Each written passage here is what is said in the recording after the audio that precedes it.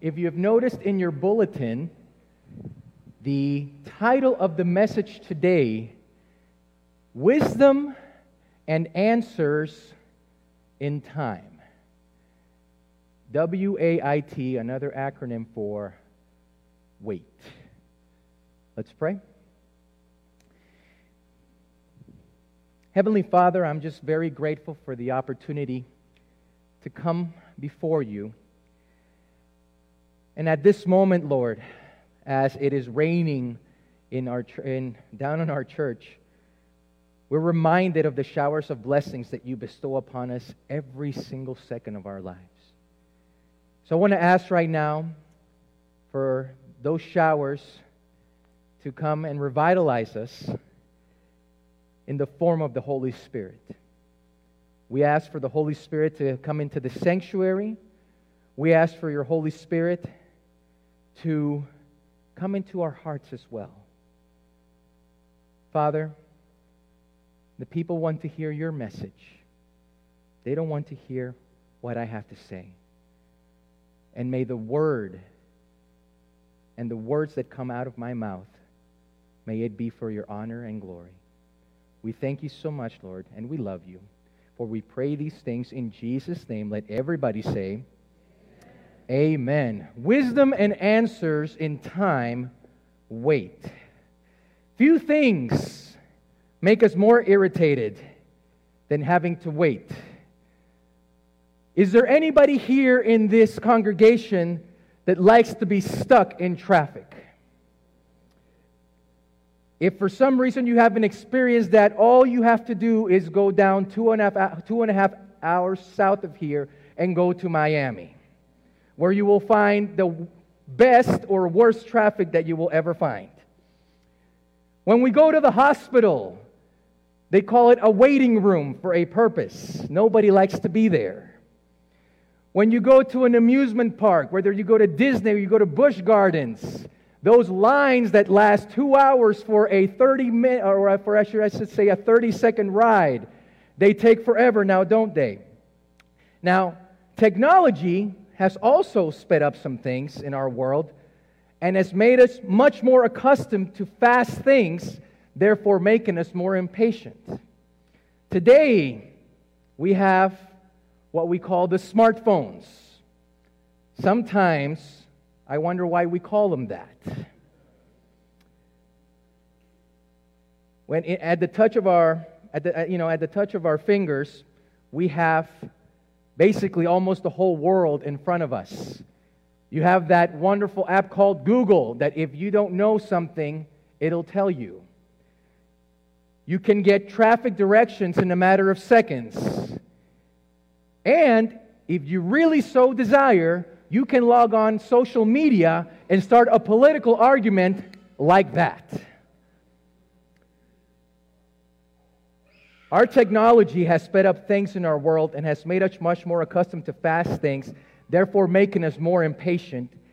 But yet waiting is very important for our character development. If you think about it, our inability to wait is the cause of so many problems in our lives.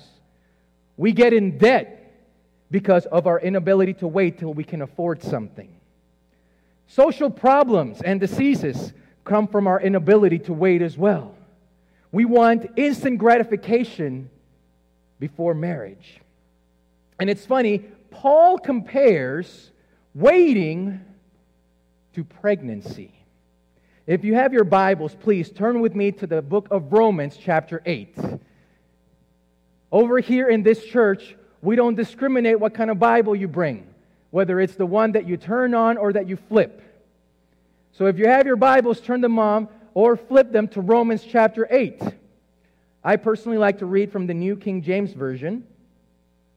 And when you're there, please say, "Praise the Lord." Amen. That's loud enough for us to read together. Then it says, we're going to start in verse 22, by the way. And it says, "All around us, we observe a pregnant creation. The difficult times of pain throughout the world are simply birth pangs. But it's not only around us, it's within us.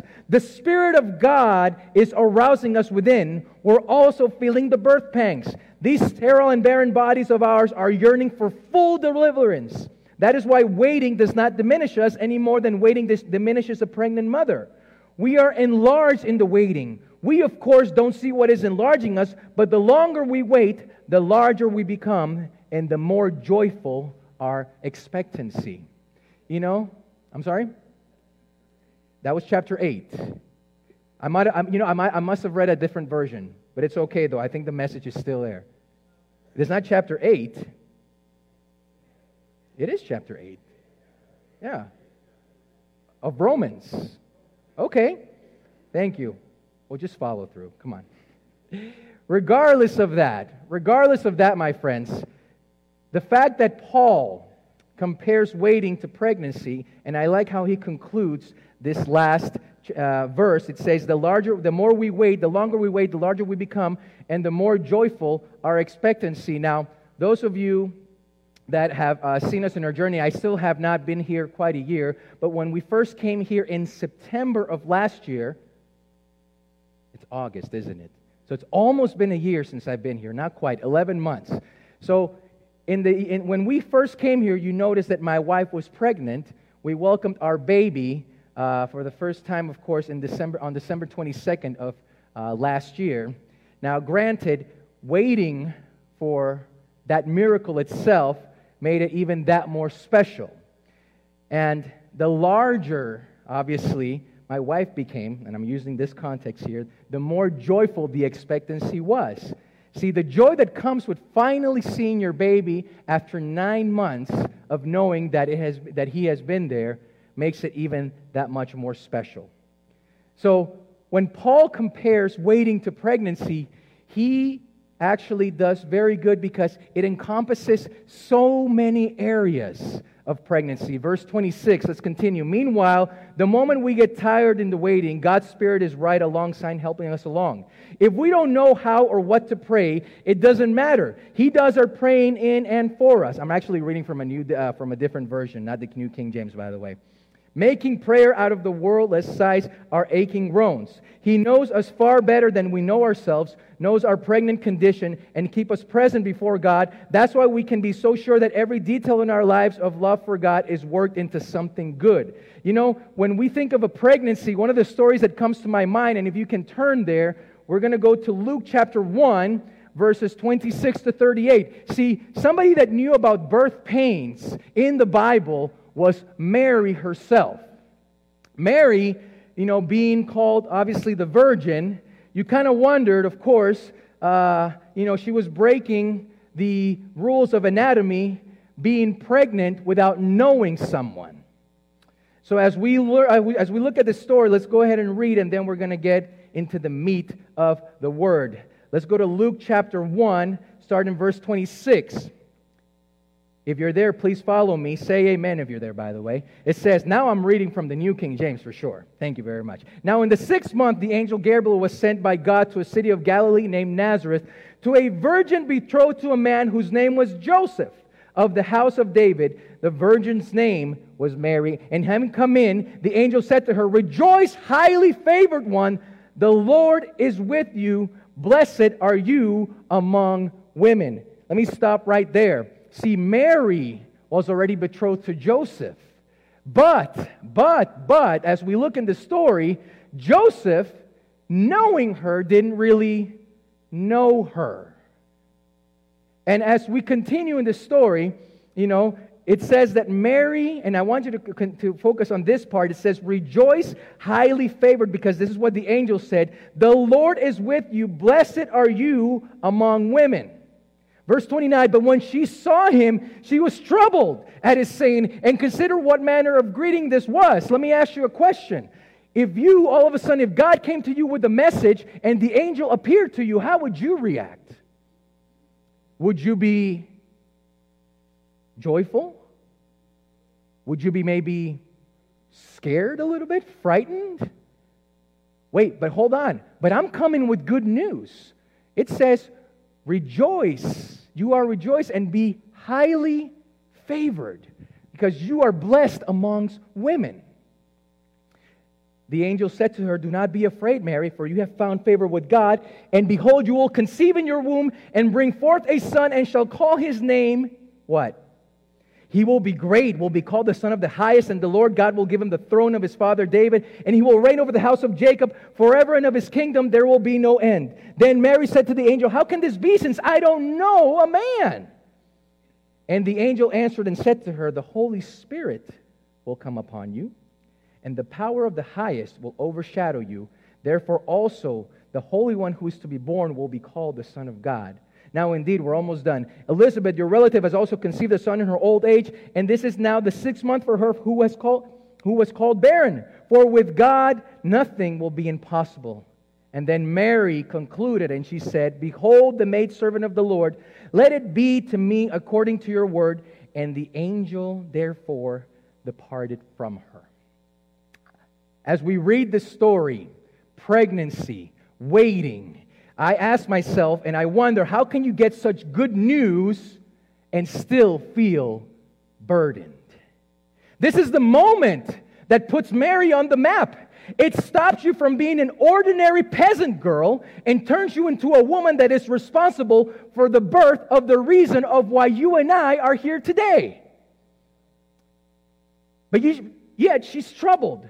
She's burdened and blessed at the same time. Now, life is one big paradox, isn't it? In this life, it seems that for every good thing that we go through, a bad one has to kind of come close by. For every up, there is a down. For every yin, there is a yang. And instead, my friends, of looking up, we look to the sides and start asking, why can't I have what that person has? We start comparing ourselves with each other instead of relying on God Himself. We start treating God all of a sudden like a vending machine, and the next thing you know, we just simply start using God when all of this time God wants to start using us. As we look in the story of Mary, my friends, I tell you, I can only imagine this young girl. She's getting ready for her wedding. She has saved her body. She kept herself pure. She found her husband, and she's as happy as she can be. And then all of a sudden, here comes God and blows the whole party with His word. He blessed her, but the blessing of the Lord came with a burden. And that's what people sometimes don't see when they see that you are blessed. They see that you are blessed, but they don't understand that those blessings came with a burden. By the way, if you haven't noticed in your life, blessings and burdens come together. Blessings and burdens, they're very closely related. You cannot have one without the other. You cannot have children, no matter what age they are, without any burdens. You cannot have a companion or a spouse without any burdens, or is there such a thing as a marriage that does not have any arguments? You cannot, my friends, you cannot be in leadership in a church and not have a burden. You cannot run a church, a school, or a daycare and not have a burden. My friends, you cannot have a paycheck without a job. You cannot have a house without a mortgage. You cannot have an apartment without rent. You cannot have a car without maintenance control. And let me tell you something today. If you can't handle the burden, then you need to stop praying for the blessing, because they both come together. Every miracle in the Bible is related to a misery. The man by the pool never mentioned the misery of being by the pool 38 years. 38 years with a burden, being pregnant with that burden, and then Jesus came and healed him. Blind Bartimaeus, he was blinded. The Bible doesn't say exactly for how long, but blind Bartimaeus came to Jesus and he found the blessing after the burden. The woman with the blood flow for 12 years. Noah for 120 years. Moses for 40 years himself. All of them came with burdens before they reached their blessing. If you remember last sermon that I preached over here, we talked about the 3 chairs, the 3 stages of our lives when it comes to God's blessings. The first one I talked about, it was the tithings. The second one I talked about that it was a trial, and then the third one I talked about that it was the triumph. Remember, God gives us a message first. When He wants to bless you, He gives you a message. And then after that message comes that really hard time that you wonder if you're going to bear it or not. You're in that middle chair and you're thinking, oh my goodness, what am I going to do? I don't even know if I can bear this. Most people quit when they're in that middle chair. But then if you just hold on just a little bit longer, God says, I got your back.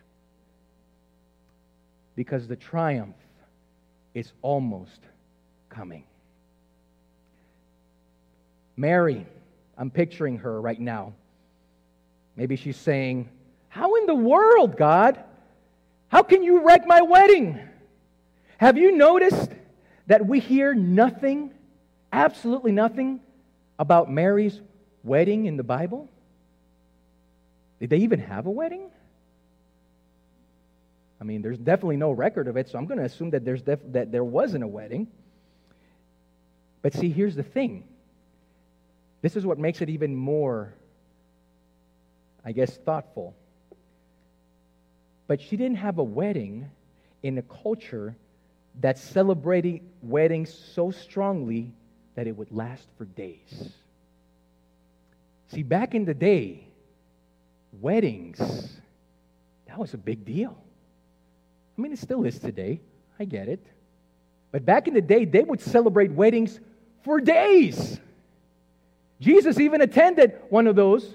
I mean, I don't know, it doesn't say in the Bible exactly how long he stayed. But in that culture, my friends, those weddings were celebrated for ample amount of time. Blessings, they come with burdens. Miracles, they come with misery. Triumph, they come with trials. Promise, they come with pain. And my friends, let me tell you something, and those of you that, and obviously for the women, you cannot have a baby if you're not willing to go through the labor pains. Sometimes we try to find our sweet spot. Big people, they want to be skinny. Skinny people want to gain weight. People with long hair, they're trying to get it cut off. People that can't grow hair, they're trying to get a transplant.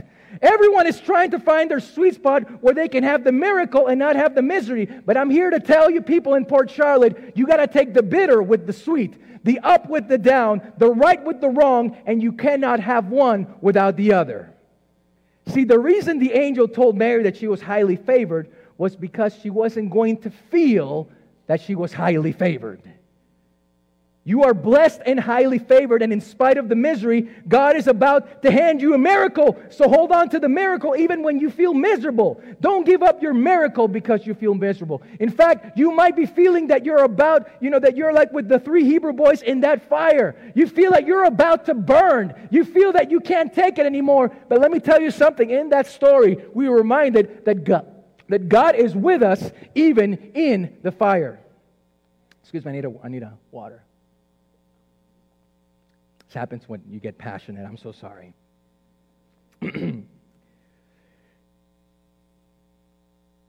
Don't give up on your miracle just because you feel miserable. God told Mary, you're going to be homeless, but it will pass. Joseph is about to throw you away. I'll deal with him. All your girlfriends are going to be talking about you when they're getting their manicures. It will pass. You're going to have your baby in a barn with flies and gnats and cockroaches. You're going to have a holy thing in a filthy place. How can you have something that holy in something that filthy? In fact, God has a habit in putting holy things in filthy places. And if He didn't, you and I wouldn't be here today. For we have this treasure in earthen vessels. Good news, my friends, can be troubling because God's news, they can be disruptive. Mary does the thing that is hard for all of us to do. Mary, after the angel appeared to her, she said, wait a minute, first and foremost, how is it possible for me to even be pregnant? For I didn't know my husband. The angel said, the Holy Spirit will come upon you. And after listening to the angel, she says yes, the blank check of God, and says, let it be according to your word. I'll go where you want me to go. I'll do where you want me to do. I'll stay if you want me to stay. While she's waiting for the promise, my friends, and she's carrying the pain, she is serving the Lord. By the way, I don't know if you guys knew this or not, maybe you didn't think about this or not, but waiting and serving mean the same thing. When was the last time you ate out at a restaurant? The person that brings you the food, he is called the what? Oh, he's called the waiter. Is he called the waiter because he waits? Actually, I think you're the one waiting for the food, right? He is called the waiter because he is serving you. I thought about that and I'm like, oh, well, that makes sense. Because all this time, I'm the one that's waiting for the food. I'm the one that's waiting for the drink. And I'm the one that has to pay. Right? When she got the message, she waited patiently for that blessing. And there is no joy like the joy you get when you're not expecting it. My friends, blessings with burdens, miracles with misery, triumph with trials, promise with pain. You cannot have one without the other. If you want the blessing, you have to expect the burden. In the end, my friends, the burden makes the blessing that much sweeter. Imagine going through life and not having any trials whatsoever. Imagine going through life having every day to be sunny. Not like Florida, because that's humid too. But imagine every day that it's sunny, weather is 72 degrees. Is that good enough for you? Zero humidity, right? Wait, somebody said 72 is too cold? I'm going to pray for you. No, I'm saying. Imagine if every single day was like that. Do you think we would take it for granted? Absolutely. Sometimes the Lord allows stormy days. Sometimes the Lord allows rain. And this is relevant for Floridians. Sometimes the Lord allows hurricanes. But after that burden, the blessing comes. After the fire, there's the promise. I want to ask you this morning here in Port Charlotte, what burden are you carrying at this very moment? Maybe you've been carrying that burden for a day, for a week, for a month, for a year, for 30 years. God is saying, don't focus on the blessing, focus on me, and I will give you the blessing in my time. Closing, I want to read the book of Lamentations in chapter 3. Lamentations chapter 3.